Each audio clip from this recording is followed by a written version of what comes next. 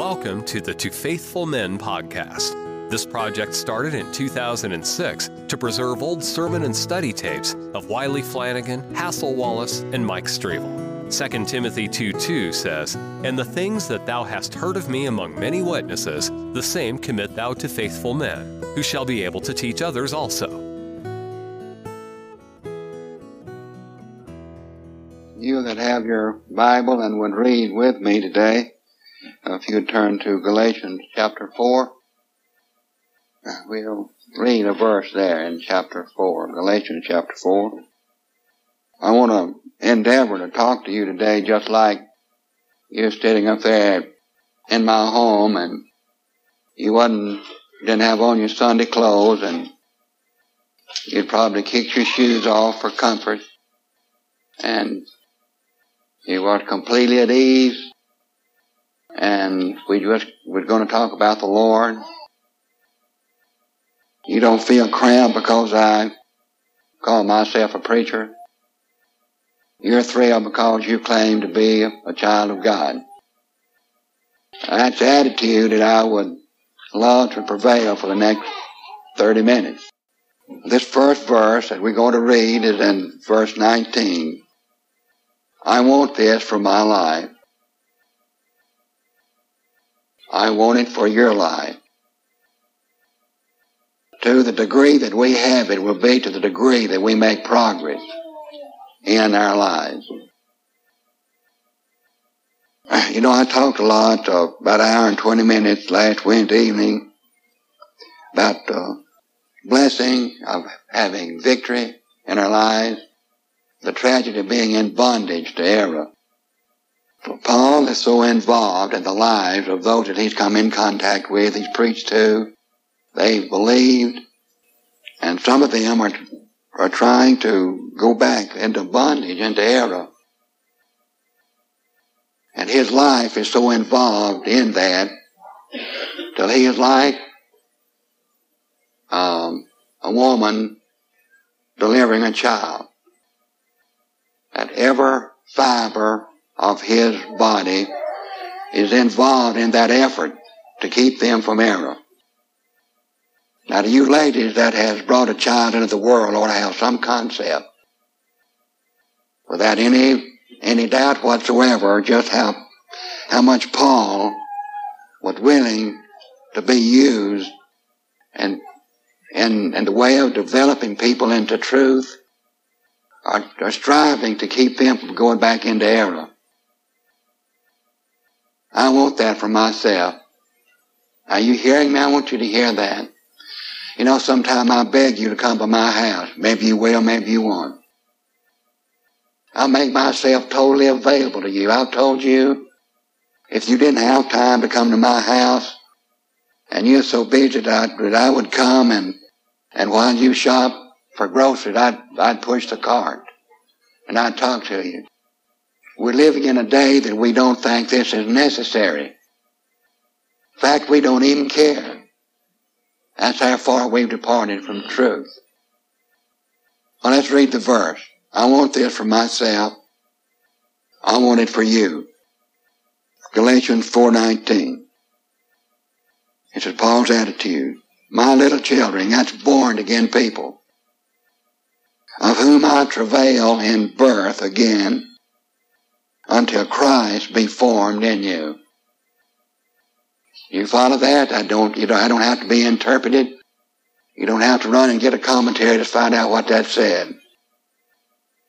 Paul said, I'm involved in you regaining truth just like a woman is having a baby. That's as plain as I can make it. I want you, don't say anything, I just want you to listen and then get out and talk about it to yourselves and among yourselves. How many times in your life have you invited a preacher to come to you and just sit down and go through his sermon that you might understand it better? How many times have you done that in life? Don't say anything, just be honest with your own self. Now, I'm asking this to myself. How many times have I went, are you following me?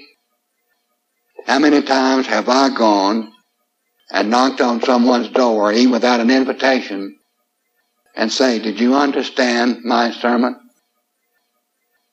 Would you please let me come in and go through it with you again, step by step, because it was so important? It's almost life and death with you. If you don't understand it, you will come under bondage. It'll be like your soul being in prison. Would you permit me to come in? That I seek for myself and for this church. You know exactly what I want for me and for you. If I want to be as plain as I know how to be, with compassion and with love, I will say that if I had completely regained this Galatians 4:19, if I had fully regained that, I would have already been down by Brother Bernard Clark's. I would have found out I would have asked him right where he lived. I wouldn't have asked him, could I come? I'd have just found out where he lived. He's a newcomer here. And I'd have knocked on their door. I'd at least tried to go out of my way to show them how much I love them. Asked them if they had understood what I'd said. I believe with all my heart, Bernard, I want you to believe it. I'm willing to survey the scripture with you to see if it's so. I'd say, do you want to survey the scripture to see if it's so? Then I would gain Bernard's confidence that I'm a truthful man. Just because I tell you I'm the truthful man, that don't mean I am. I could lie. I can only prove who I am by what I do, year after year, year after year. I would have already done the same from Brother Bob Former. Whether he wanted me to come or not the idea. It's a case of whether I've got Galatians 4:19 in me as a preacher. If he's got Galatians 4:19, he'd welcome me, and we would try to grow and survey the scripture together. But neither one of us has it to any major degree. But in this church, we're just trying to regain that. Have I made myself clear? We're just trying. It's available. It's available. But we've lost it and we're trying to regain it back. Would you turn now to Malachi 4:16? Go backwards in your Bible, way back to the last book in the Old Testament. I want this to be regained, what I'm fixing to read to you there. I want it to be in my home. I want it to be in your home. When you turn to Malachi 4, just then list that be talk a moment. I would love for each home here this day to have a Bible study in your home. I'd like you to have a Bible study in your home without a preacher being there. Among the people that I know, that I grew up around, I reached the conclusion that you can't do nothing without a preacher. That's utterly falsehood. Utterly. The preacher has his place. It's all right for him to be there. But if you just come in here for 30 minutes and hear me spout off, and there's no follow-up in that, there's about 2/3 of that is be a waste of time. It'll never grow. It'll never bud. It'll never prosper. You have to want to sit around and talk with people yourself. You don't have to be a great theologian and expound the depth that you don't even understand yourself. And you could invite a neighbor or one of the church members, just two of you. And y'all could have real vital fellowship, a time of learning, a time of talk. You don't have to say, if we could get Brother Wallace to come, we'd do that. That's utterly wrong. You won't do that way if you grow like we want to try to regain. But the reason there's so little of that going on is because we have lost the spirit that I'm trying to talk to you about today. And we each one just kindly gloat in our own little knowledge, thinking that we know more than actually that we think and we'd actually know. Let's read Malachi 4:16. Well, it's not 4:16, it's 3:16. Let's read it slowly now and see what this says. I'm going to ask you, I don't want you to say anything back. I'm going to ask you, do you want that? I'll ask myself, do I want that? Let's read the verse, Malachi 4:16. Then they that feared the Lord spake often one to another. If there's not some change during this service today, after we say amen here, all that'll be said about this service, what was said, and all the afternoon, you could say it probably in 5 sentences. We will talk about everything except what was said. That's a culture we live in. I'm guilty of it. That's just a culture that we're in. We're trying to get ourselves out of that. We're so tied up in our own little denomination and our own religion, and there's so much hatred in that even parents that have children that belong to other churches are afraid to mention God in front of them. That's right in this very church. So much hatred, so much vice, so much narrow-mindedness, that we can't even talk about God if you're not in my church. My church has got it. Nobody else hadn't got it. And now I'm mad at everybody else that hadn't got it. And so I spend all my time in telling everybody else what they don't know. And while I'm telling it, they observe I have no compassion whatsoever for them. I've been so guilty of that. In my own ministry, I want you to hear me say this. In my own ministry, I have said enough haughty remarks about other religions to send me to hell forever and forever, were it not for the blood of the Lord Jesus Christ. And the reason you say sometime I have a hard time talking to anybody else about what I believe, you know why it is? It's because all you want to do is to show them how wrong they are. That's all the reason, that's it. You can settle on that. You want to get them in a corner where they can't say nothing and prove to them they're wrong. That's why you can't do it. That's why I can't do it.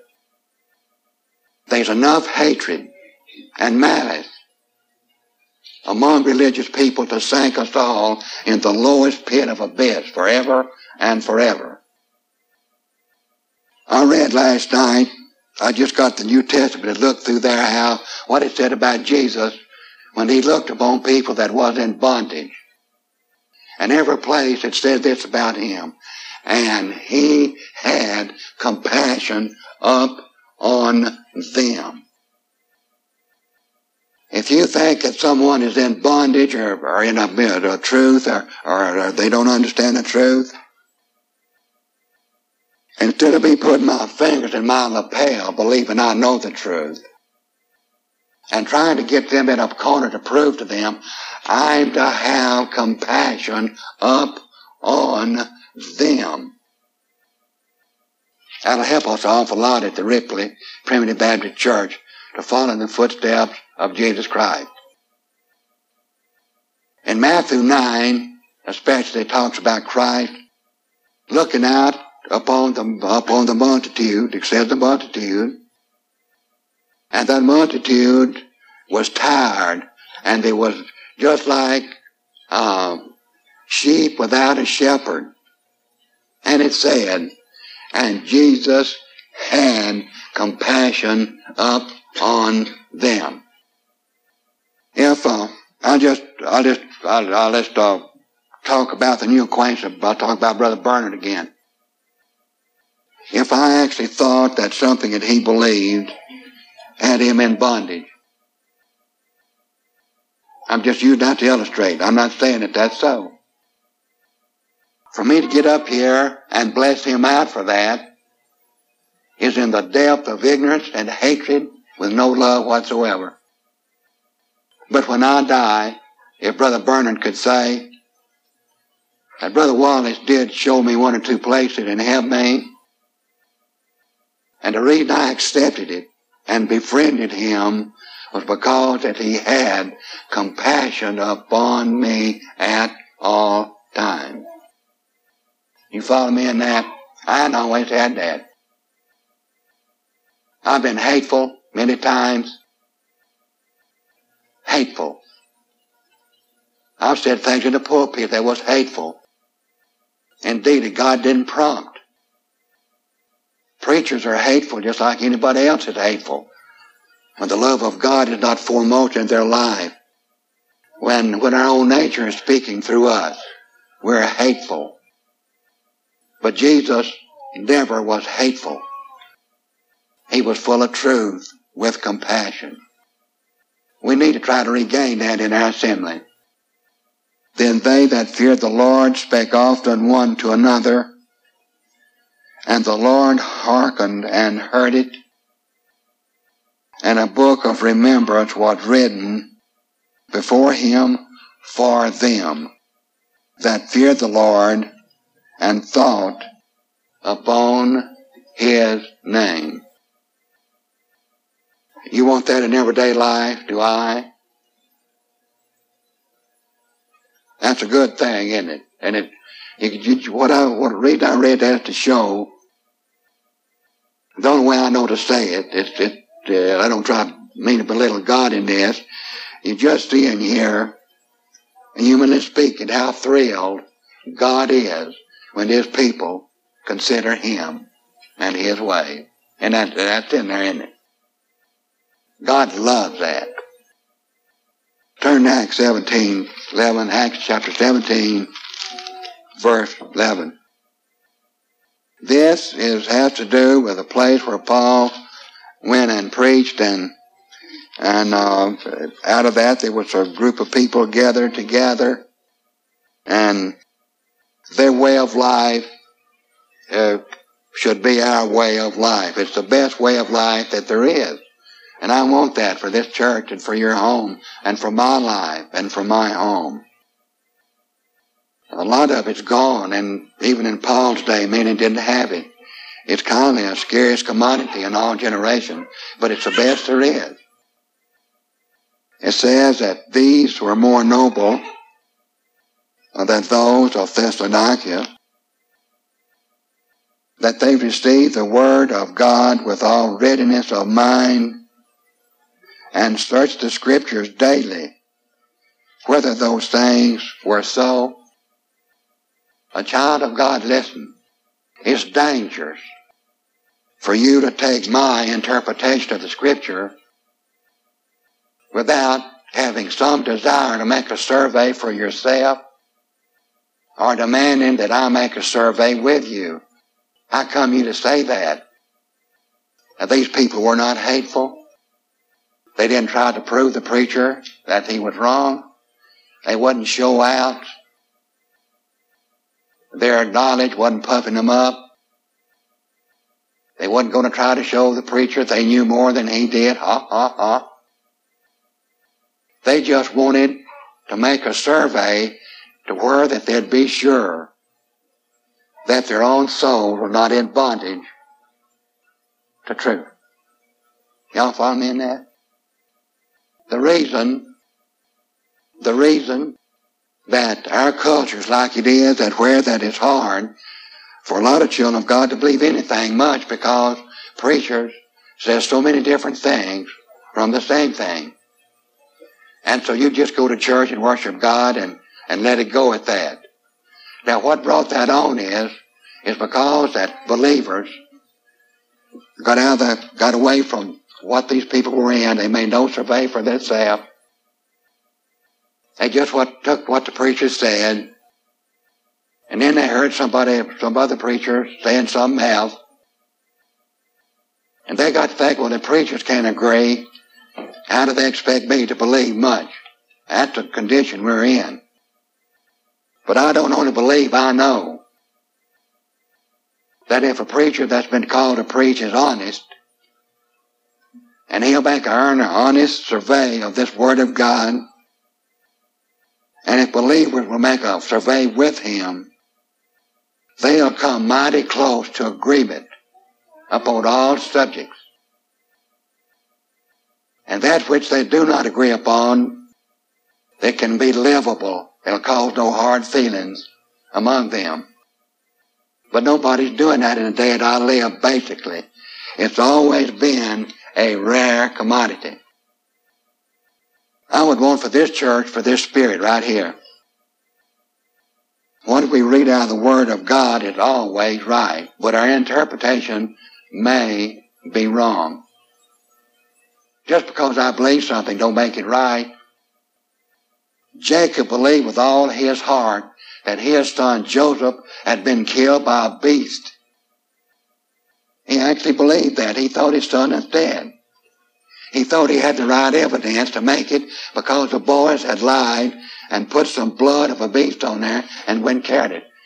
He's dead. Jacob believed that. Later on, they come and told him the truth, and he couldn't hardly accept it. He just had the wrong information, and for several months, several into years, Jacob lived in bondage, believing a lie.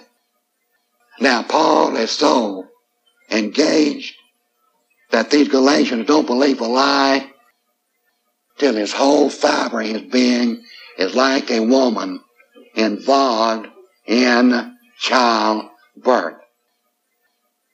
Now I doubt if it's as much as two people right in this congregation now believes as a preacher living in the day in which you live is interested in your soul like that. I can't blame you for being that way. I don't condemn you for being that way. And I don't want you to believe that I am that way unless I prove it to you. I don't care what I say. Don't you believe it till I prove it to you. You hear that, keeper? Don't you run back to Texas and say Brother Wallace is just like Paul was in Galatians 4:19, because you don't know that. And you won't never know it until I prove it to you. I can say it, and that's as quick as you'll prove it to me. When you tell me that you want to be a disciple, I believe that when you prove it to me. That's the only way I can believe anything. It's horrifying for people, for a preacher, just to not care whether his people believe truth or not. Just come and we'll try to get some people up the aisle and have a big time and get a few saved. You going back to the house. Brother Jim Welfare said the other day to me, said, when you're coming back by to see me, he should expect me to come by to see him. Right there in that nursery, knock on that door and say, Jim, I'm going to talk to you if I have to walk along while you water the flowers. And I hope that he'll get to expecting that he expects me to come and knock on his door at home and ask him if you understood the sermon. Now, until I get to doing that, he need not believe that I have the spirit of Galatians 4:19. You hearing me? I don't care how much I say it. I don't care how much I say it. Don't you believe it till I prove it. That's why it talks about the ministry being full time. But what we got to believe about that was that you give some preacher enough money to do as he pleases. That's what we got to believe about that. But a preacher that's got the spirit that Paul had will do it whether you pay him very much or not. If he knows you could do better, he'll probably ask you.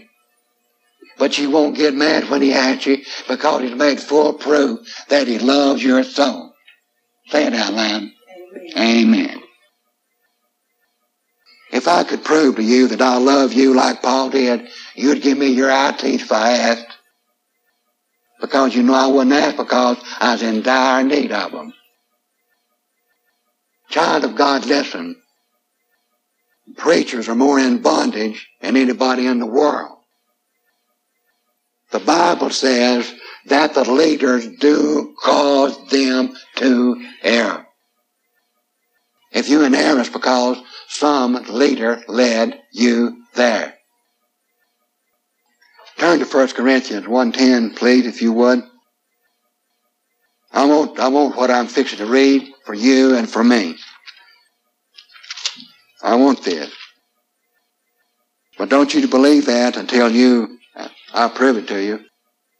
I want this. I'm just saying it. I'm saying to you today that I want Galatians 4:19 to be in my life. I want it in your life. I want this right here. I want us to be this way. It's on a way for success. 1 Corinthians 1:10. 1 Corinthians 1:10. Now I beseech you, brethren. It's this same man that's talking to them Galatians. What a fellow he was. Now I beseech you, brethren, by the name of our Lord Jesus Christ, that y'all speak the same thing. What a challenge that is. And what's that saying? That's saying it's possible. But the only way you can do it is make the survey of what it said upon the subject. That y'all speak the same thing. And that there be no divisions among you. But that you be perfectly joined together in the same mind and in the same judgment. Now most people tell me in the day I live that can't be so. I say it can be so. I say it will be so. If we regain the spirit that dwelt in Paul. I'm going to finish my talk up today. I'll read it to you in St. John chapter 8. I'm going to read several verses, make very little comments, and that'll mean that I should sit down. St. John chapter 8. I'm going to begin reading verse 30. I want to read the rest of that chapter. I won't be able to stop and make any comments much, but these verses will show us that it's utterly impossible to help anyone that's in bondage if they don't want out of it. Or if they're in bondage and don't know it. All you can do is just tell them and go on. You cannot make them, you can only make them mad. And they'll pop you in the stomach if you push them too far. I want you to catch this as we go along. I want you to see the tragedy, though, of darkness. Child of God, I'm in bondage in some areas right now and don't even know it. You hear me say that? I want you to hear me say something else. There's been certain times in my ministry that I preached a lie. I later on found that out. I done it sincerely, but I've asked God to forgive me. And you know why I done that? It's because I didn't spend enough time in making the survey. You hear me say that? I didn't go to others that were a lot more mature than I was, honest men, to inquire what they had found out. I was doing my own little thing, just like most preachers are doing right now. And that's made the children of God so sick that they won't even listen at you. Children of God don't come to church, carry nothing home to talk about. I know I'm right about that. They fiddle-faddle to the grandchildren, look about, and whether they caught on, whether they didn't, they're material. But they're not to blame for that. The preachers are to blame for that. But that's the stupor that we're in, and I'm honest enough to confess it. That's the stupor we're in. That's the stupor I'm in. And I don't think you'll tell me after service that I'm wrong. You know that. It's just because it's so took over till we think that's the way it's supposed to be. And that's why if a man asks for any more than that, he's looked upon as someone that's tromping on my toe. Hey, who's he think he is? If that's what he wants, we'll get some pastor that knows what he's talking about. That'll say what I want him to say. That'll tolerate all this here before he comes. We like it just behind these stained glass windows, just like it is. And brother, don't you think you're going to rock the boat? That's the culture we're in. And Paul says that's just exactly like it would be in 2 Timothy 4. It ends up totally almost in self-gratification. Okay, let's read and then I'll sit down. John 8, beginning in verse 30. And as he spake these words, many believed on him. Then said Jesus to those Jews which believed on him, if ye continue in my word, then are ye my disciples indeed. And ye shall know the truth, and the truth shall make you free. They answered him, we be Abraham's seed, and were never in bondage to any man. How sayest thou, ye shall be made free? In other words, they're saying we're not in bondage. But what they're claiming for salvation is being kin to Abraham. They're in total bondage and are completely satisfied with it. That's where our culture is today. We're totally satisfied. And don't you tell me I'm wrong. Nobody has the right to do that. That's exactly where we're at. If Brother Mike wants to see my face turn red, let him come up to my house this evening and tell me wherein I'm wrong. And if I want to see his face turn red, let me come over to his house. Don't you tell me I'm wrong. These Jews that's in total bondage are telling Christ, don't you tell me I'm wrong about my plan of salvation. We never have been, or we never will be in bondage. Ain't that terrible? But Christ had compassion upon them, for we'd put them on the gallows and hang them.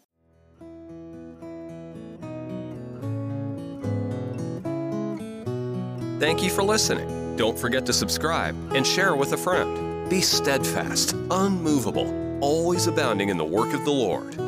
For as much as ye know that your labor is not in vain in the Lord.